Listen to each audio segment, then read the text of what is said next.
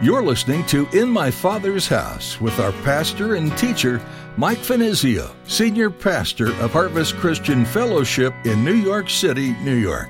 In my Father's house, there's a place for me. In my Father's house, where I long to be. Oh, my heart will not be troubled. I remember what you said. You'll return that I might live in my Father's house. It was discovered that a stone of special form would be required to knit two walls together and fill a particular corner. The need suggested the forgotten and rejected bit of masonry, which was lying still where it had been discarded. That is the stone which the builders rejected, and that stone became the chief cornerstone. And so Jesus applies that imagery here to himself. Have you ever heard of a cornerstone? It's an important piece of architecture, one that holds a lot of weight. If the cornerstone were to be removed, the building resting on it would collapse. In the Bible, Jesus is compared to this stone. He is the cornerstone faith is built on, and Jesus never fails. He is the solid rock, the firm foundation, but he was rejected in his time on earth. Pastor Mike will explain this more today, reminding you that though the Word may reject Jesus, he is still faithful to you. Now here's Pastor Mike in the book of Philippians chapter 4 with today's edition of In My Father's House.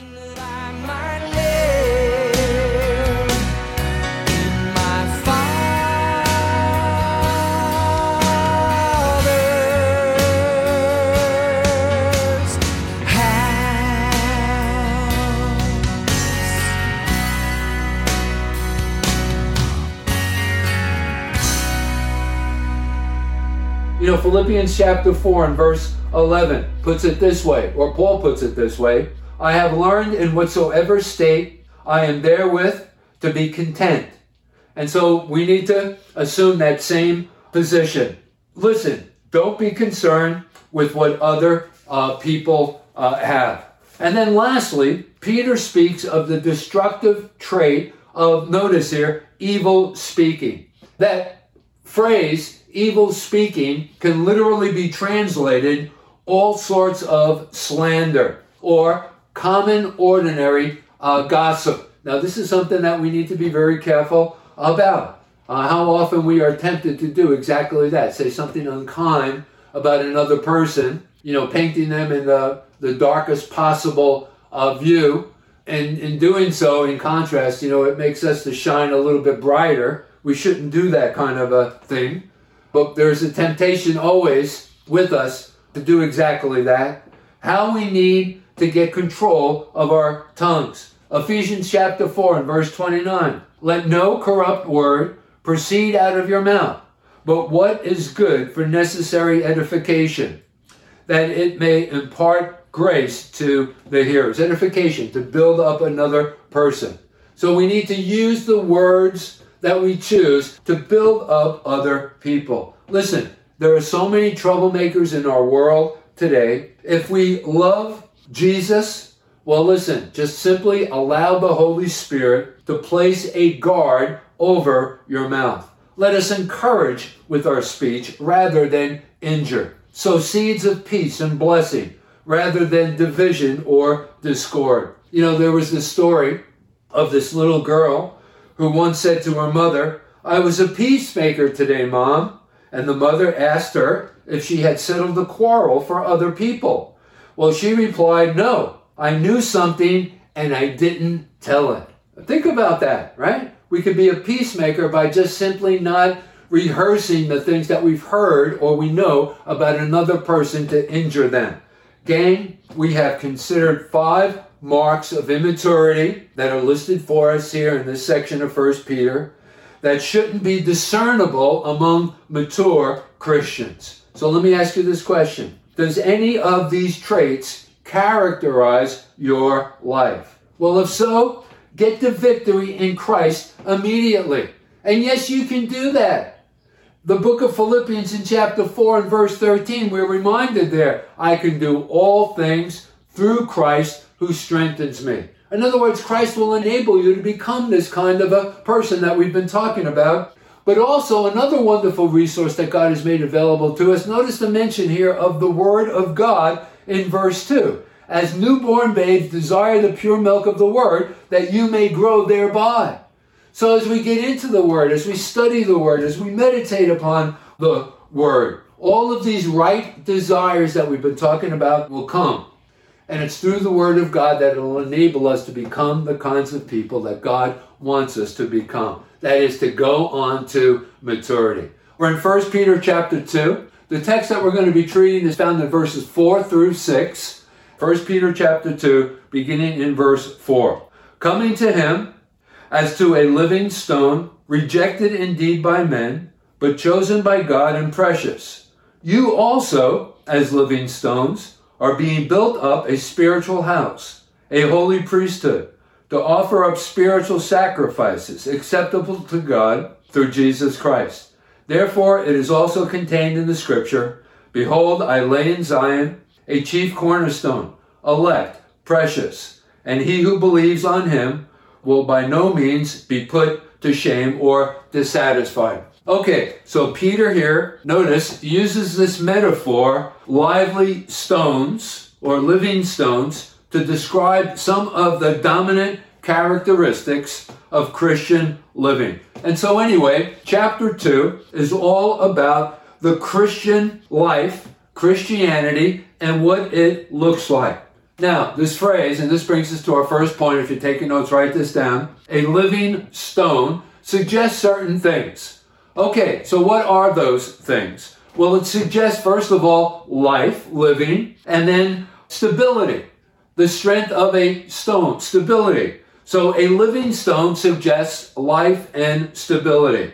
The idea here is that all who have received Jesus, who, by the way, is the embodiment of life and stability, so all who have received Jesus as their Lord and Savior are the possessors of his life with the accompanying stability that enables us to face all the uncertainties of life. And listen, what a blessing this is when you consider how rapidly ever-changing is the world in which we live. And life is filled with all kinds of curves. Sometimes our life's experience changes for the worse. Our circumstances, our situations, our relationships. So what an encouraging word this is. As a cross-reference, in the 62nd Psalm, in verse 2, there we are told, He only is my rock and my salvation, and He is my defense. I shall not be greatly moved. Listen, gang, that is the believer's confidence. What? Who? Jesus Christ. So restless souls would find peace and security if they would just rest their troubled selves on the living stone who is Jesus Christ. But listen, unfortunately, in our day, as was the case during the days of Peter when he wrote this epistle, notice there in verse 4, we are told that Jesus was disallowed or rejected of men. And that becomes our second point, and that is disallowed of men or rejected of men. In John's Gospel in chapter 1, for example, in verse 11, there we are told, He came unto His own, a reference to Israel, and yet His own received Him not. Remember, Jesus shared this particular parable. It's recorded for us in Luke's Gospel in chapter 19 and verse 14, and referring to himself and the way that he would be disallowed and rejected of men. There in that parable, he tells us that those who were to be his subjects refused and would not have this man, that is Jesus, to rule over them. And such is the case then, and such is the case now. But how foolish of men to reject the Son of God as Lord. I mean, why do humans choose to walk the uncertain path of shifting sands rather than to be established upon the solid rock, who is Jesus. Let me give you a cross-reference. In 1 Corinthians, in chapter 3, in verse 11, there we are told by Paul, "For any other foundation can no man lay than that is laid, which is Jesus Christ." Gang, anything else is empty and ultimately leads to destruction. Now, Paul knew this. He expresses this truth in the book of Philippians in chapter 1, in verse 21, where there he proclaims, "For to me to live is Christ." So what did he mean by that? Well, his life was all wrapped up in the person of Jesus Christ. You see, he knew that in Christ, his tomorrows would be sure, that his life was meaningful, that his life really counted for something. And I think of all of the accomplishments of Paul, just giving himself to this principle, for me to live is Christ. All of his accomplishments, the impact that Paul had upon the world, the entire world. And what was true of Paul can also be true of us, if we can make that same claim.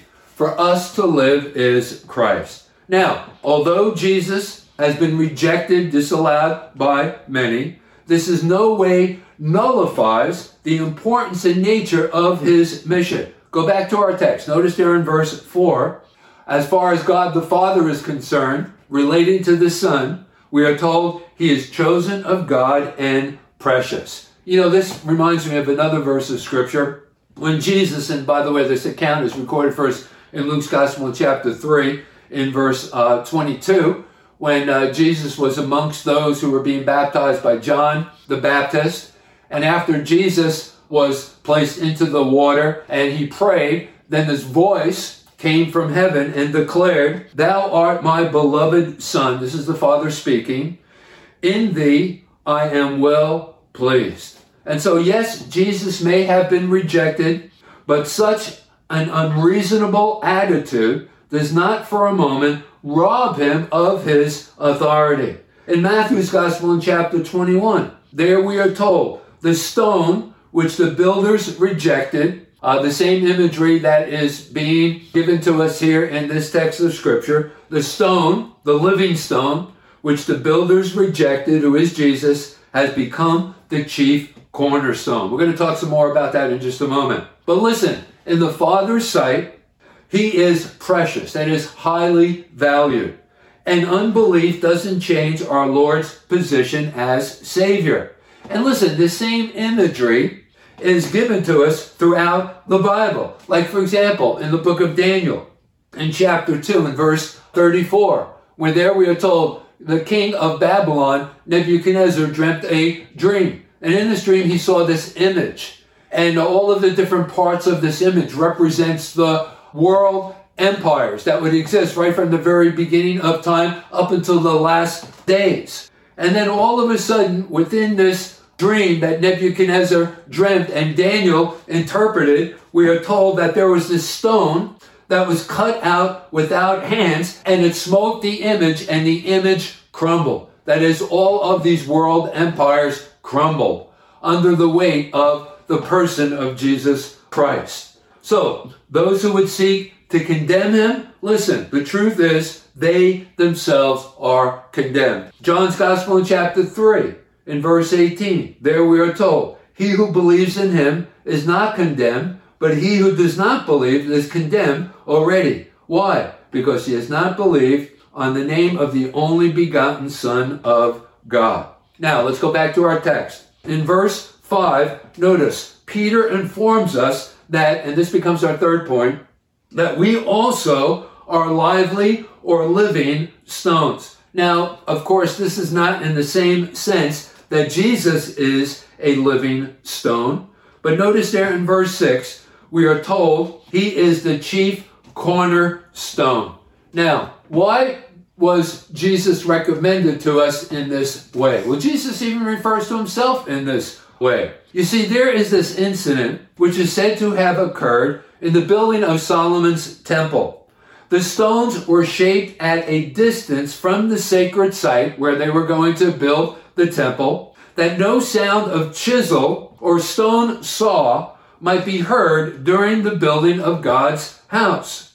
Now, on one occasion, a stone was brought up from the quarries by straining oxen, which refused to fit into any of the rising walls. And so it was disposed of. It was placed by itself in a retired spot, and it was forgotten, perhaps even covered by a growth of weeds eventually. Now at last, as the temple neared its completion, it was discovered that a stone of special form would be required to knit two walls together and fill a particular corner. The need suggested the forgotten and rejected bit of masonry, which was lying still where it had been discarded. That is the stone which the builders rejected, and that stone became the chief cornerstone. And so Jesus applies that imagery here to himself. Okay, so that's the reason why, and some background concerning Jesus being the chief cornerstone. Now, Peter, notice, let's go back to our text, says in verse 5, you also are living stones. Not the chief cornerstone, but you also are living stones. In other words, we have become an integral part of Christ's body. The living stones are built up a spiritual house. That is his church. Now, this is the same imagery that Paul uses when he wrote to the church at Ephesus in the book of Ephesians in chapter 2, verses 19 through 22. Why don't you turn there with me, but I'll read it for you. So Ephesians chapter 2, verses 19 through 22.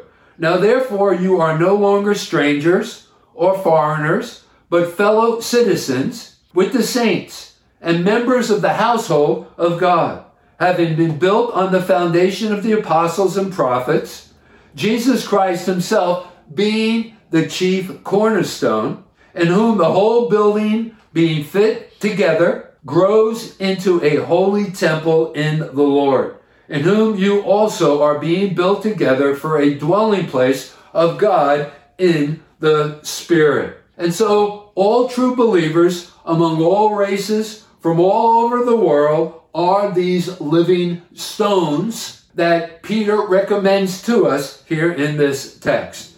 God says in verse 5, notice that we are being built up unto a spiritual house. And also let me add that there is nothing that can hinder the building of this spiritual house, that is his church. Remember on that one occasion, Jesus was speaking to his disciples. They were confused concerning Christ's identity. And so Jesus, in turn, addresses his disciples, and he says, who do you say that I am? Well, Peter steps up, and he says, thou art the Christ, the Son of the living God. And Jesus, in response to that statement that Peter made, said, flesh and blood, Peter, has not revealed that to you, but rather my Father who is in heaven. And upon that rock, that statement that Peter had made, thou art the Christ, the Son of the living God, he goes on to declare concerning the church, these living stones, and upon this rock, the statement that Peter made, I will build my church. And then he goes on to declare, and the gates of hell shall not prevail against it. And so anyway, every born-again believer is a part of this true church of God. Okay, now there's something else that's very important here that I want to draw your attention to. What are we as members of the Lord's church to be doing as the building of God's spiritual house? Well, this brings us to our fourth point, and that is that we are, according to verse 5, we are to offer up spiritual sacrifices. And that begs the question, what are these spiritual sacrifices? What do they include? What do they look like? Well, I think that many people seem to be confused as to its meaning. Like, for example, some believers think that this has to do with prayer. But is prayer really a sacrifice? Do you recall any time in your Christian experience when you made any sacrifices in prayer? Haven't you always been the recipient of blessing rather than the giver? I mean, we're petitioning God to do something on our behalf. Then others believe that it is a reference to the time that we spend in our Bibles. That is our Bible studies. But listen, he that goes to the Word to feed his soul does not make any sacrifices. In fact, he finds comfort, strength, and encouragement. So that can't be the possible explanation of what these spiritual sacrifices include. Also, others believe that it's going to church. That's frequently thought of as a spiritual sacrifice. And yes, all of these things involve time and a commitment on our part, but I don't think that that's what Jesus was referring to, or Peter is referring to here in this text. I mean, coming to a place to meet God, to receive of God, like for example, in the service this evening or on a Sunday morning, as God opens up the Word to us by His Spirit, the great teacher, and we're receiving the exhortations and the counsel of God's Word. We're receiving of God. I don't think that that's a sacrifice at all. In fact, it's a privilege, not a sacrifice. Okay, so then what is Peter referring to here in this text? Well, I believe it is those things that we do directly or indirectly that affect worldwide evangelism. And listen, every one of us can participate in this occupation.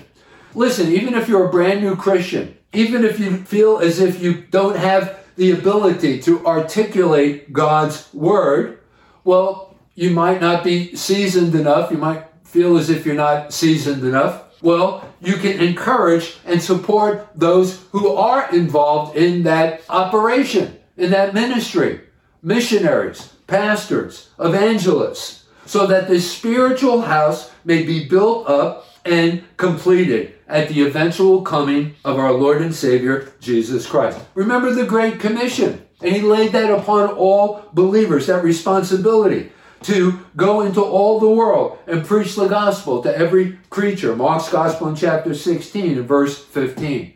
So then there lies this question. How many of us are sacrificing our time, our money, and talents to reach the lost with the gospel? That's a significant question that must be answered. Listen, gang, the responsibility of evangelism has not been committed to missionaries alone, pastors alone, evangelists alone. Notice there we are told we are a holy priesthood, whether you're a brand new Christian or the pastor of a church, according to verse 5. And so what do we need to do? We'll simply ask God to open our eyes, to direct us to others, to make that investment, to open up our hearts, that this world might hear the truth of our wonderful Lord who lives, who loves, and who longs to save all. And so, are we doing everything that we could possibly do? Those things that God wants us to do, offering up these spiritual sacrifices. May God help us to do exactly that. In my Father's house, there's a place for me. In my Father's house, where I long to be. Oh, my. That's all we have time for on today's edition of In My Father's House. Thanks for joining us. Did you know that you can listen to Pastor Mike's teachings on your favorite podcast app? Just search for In My Father's House with Mike Finizio. Be sure to subscribe and let us know you're a listener in the comments.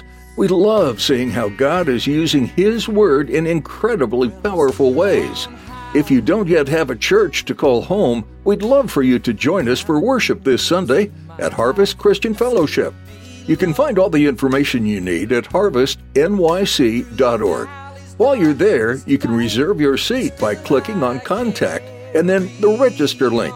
We're located in Midtown Manhattan, and there's easy access from Port Authority on 42nd and Penn Station on 34th. If you're not in the area, or if you're unable to attend in person, we'd still like to have you be a part of our time studying God's Word. We're live streaming our services each week, and you can connect on our website. Again, that's harvestnyc.org. If you'd like to hear today's message again or to catch previous Sunday messages, click on the Resources tab. You can also watch services through our Vimeo link or connect with us on Facebook and Instagram. Links to all of these are available at our website. One more time, that's harvestnyc.org. As we wrap up our time with you today, we'd like to remind you just how much your Heavenly Father loves you. We also want you to know how grateful we are to have you as a part of our listening audience. Thanks again for joining us. We look forward to learning more from 1 Peter next time on In My Father's House. Where I long to be, oh my heart, not be troubled. I remember what you said.